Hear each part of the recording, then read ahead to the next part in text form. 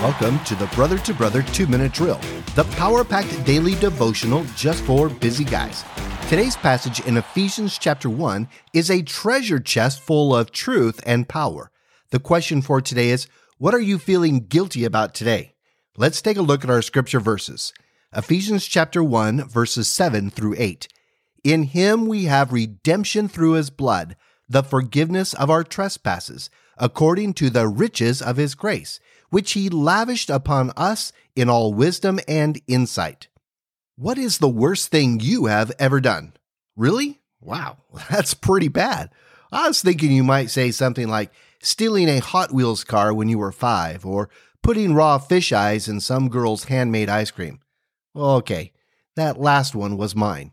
Confession time. At 15, my best friend had a bag of fish eyes. Not sure how he got them or why he even had them at school, but during lunch, we devised the best plan to prank the home ec girls. As the entire school was at lunch, we snuck into their classroom, opened up the various ice cream containers, and pushed in about a dozen fish eyes in each one. We were careful to return everything back to its original state and casually re-engage with our classmates at lunch. We watched the girls chatting and giggling as they returned to their class as they anticipated their tasty dessert. We gave each other a satisfied look as we went to ours. About 20 minutes later, we heard screams of disgust, anger, and fury mixed with some gagging coming from their classroom, and they shouted, "We will rip out the eyes of whoever did this!" Suddenly, our glee of being celebrated pranksters turned to fear and dread. If they ever found out it was us, we were dead men, before we could even be considered as men. I have kept this secret for 38 years. We are all guilty of saying or doing stupid or hurtful stuff. For me, the fish eyes prank was the least of my trespasses. However, no matter what you have done, if you have placed your faith and trust in Jesus Christ as your Lord and Savior, you are redeemed through his blood that was shed on the cross. Your trespasses or offenses have been forgiven.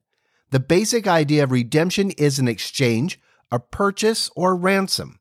The penalty for our sins is death, yet covered by Christ's sacrificial death on the cross and his victorious resurrection. We are redeemed to a right relationship with our Heavenly Father. Our trespasses are forgiven according to the riches of his grace, which he lavished on us in all wisdom and insight.